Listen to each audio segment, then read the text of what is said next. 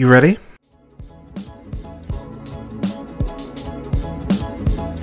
You're listening to the Real Pineapple Podcast Network.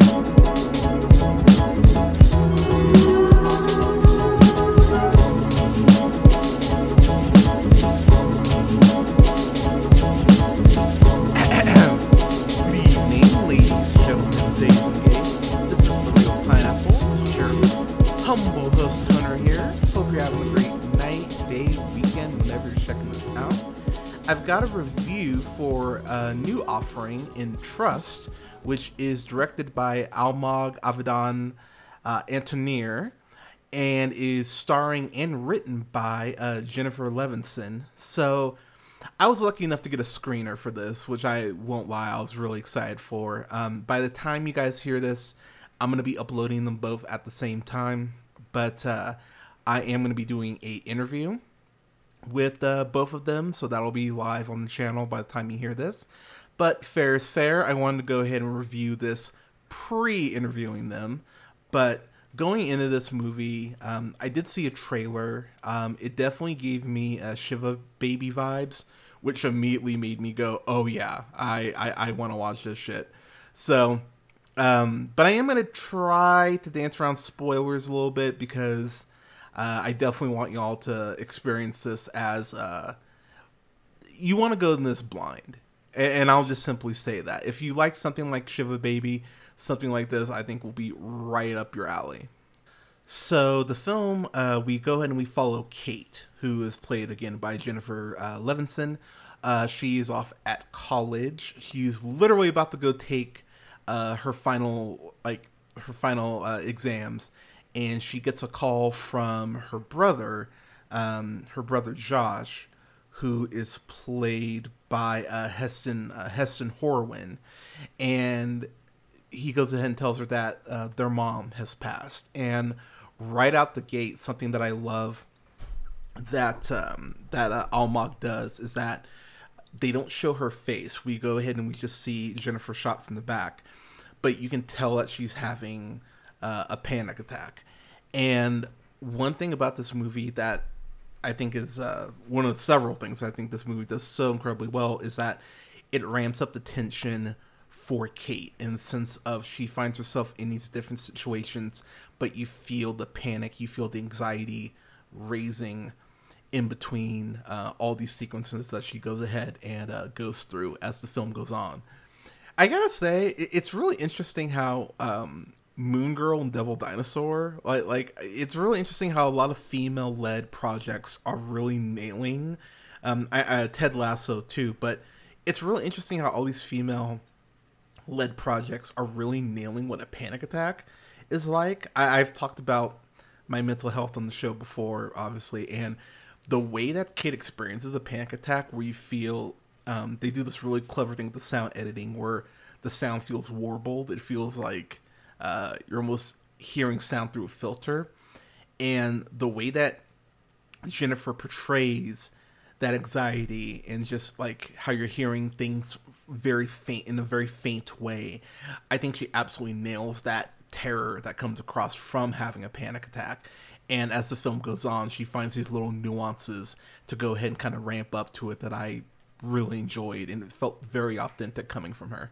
So Kate ends up going ahead and going back home and reconnecting for family. Her dad, played by Lyndon Ashby, who you know from a lot of stuff. I was really happy to see him, because I immediately recognized him as Deputy Noah from Teen Wolf.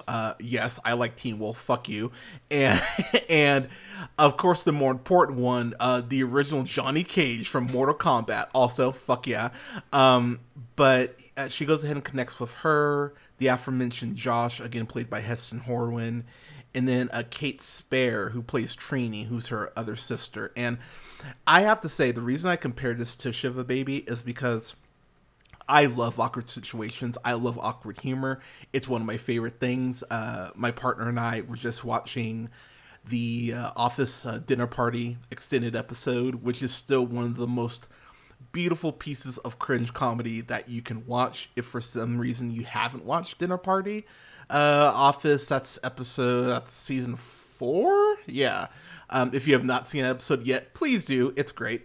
But this movie, I think my biggest, I don't even want to say this is an issue, but this is just, this is almost giving Welcome Home, like, Roscoe Jenkins vibes, too, in that sense of Kate is just trying to keep it together, and her family sucks so fucking bad.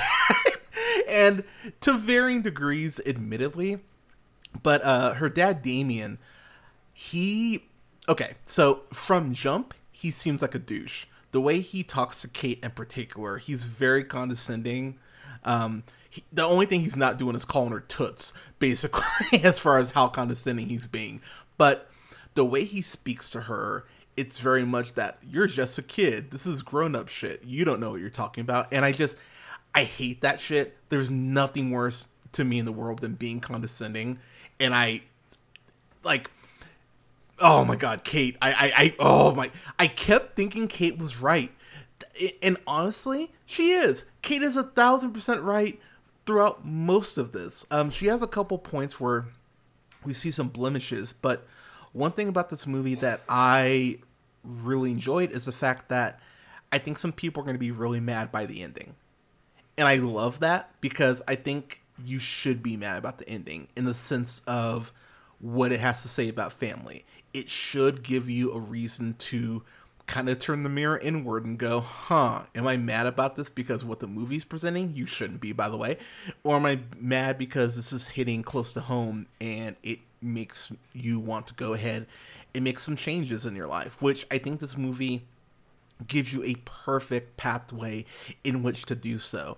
I feel like there's a lot of movies that say, forgive and forget, which is incredibly toxic. Just because you forgive someone doesn't mean you have to keep them around.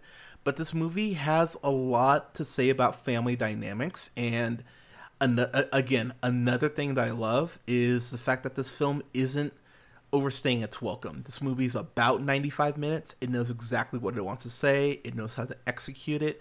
And again, the fact that this is coming from a first-time director in Almog, he does a hell of a job directing this. Whether it's this incredibly chaotic funeral scene, which, holy shit, there's something that happens that interrupts Kate's eulogy to her mom. And that interruption is something that I facepalmed at in the best way. I was sitting on my monitor just pretty much yelling at it like I was at a Tyler Perry film. I was just yelling at my monitor like, why are you such an asshole? Why does his family hate Kate so much? And one thing about Kate in particular is that she should be more of a bitch for what she's going through. She should be telling everyone to go fuck themselves. And she's not. She is internalizing everything, which, I mean, it's not good. But she's internalizing everything to try to just keep it together for the weekend that she's there. And so it does have this almost like this ticking clock element to it as well, where you're thinking, okay, no one could put up with this much shit for too long. At what point is she going to just pop off and snap? And so with Damien, her dad, you think Damien sucks. And he does. Like, I can't stress enough how much Damien sucks. But you find out something about Damien in this way that he wronged Kate. And once you figure that out, it's oh, wow, I thought you sucked before. You suck quadruply as bad now. It's insane. But unfortunately, what you find out is way more plausible than I think a lot of people want to admit it is.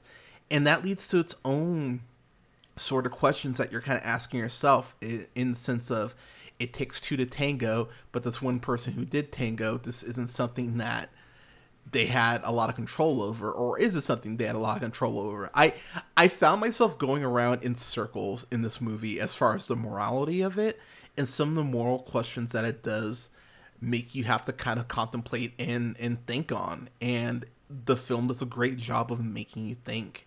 And the fact that I watched this, I'm recording this on Thursday, I watched this Wednesday evening, so I got to stay up with this movie and think about it more.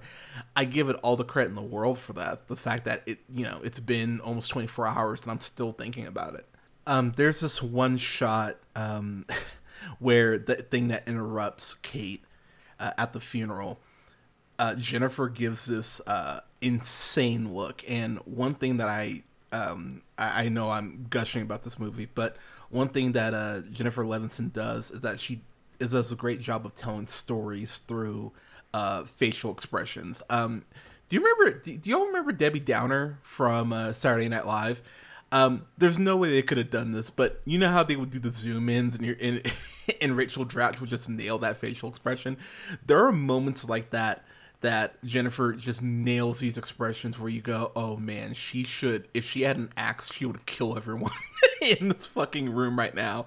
And yet she would be completely justified in doing so. Kate and Josh have a couple very intense conversations. One conversation in particular about his drinking that I thought was incredibly well handled. And this movie really, it has a lot to say about suicide. It has a lot to say about alcoholism. It has a lot to say about, family dynamics. It has a lot to say about family healing. It has a lot to say about mental health as far as, seeking help. And please, people, if you are in any way, shape, or form feeling like you can't go on, please reach out to someone. Please know that you matter, and please, please, please, if you take anything away from this movie, please know that. But at the end of the day, there is this tiny glimmer of empathy that you feel for Trini, and Trini in particular, as shitty as the dad is, and my god, the dad is shitty. Damien sucks, but Trini has this evil way about her as far as how she is able to make everything about her that I just found sickening, but also the level of narcissism is honestly weirdly impressive for how someone can make everything about themselves. Like, even the funeral becomes about Trini in a way that I went, wow, this is not just great writing, but Kate Spare is nailing the aspect of to make this woman feel like such a narcissist. But again, you have this little bit of sympathy towards her with something that you find out later on in the film.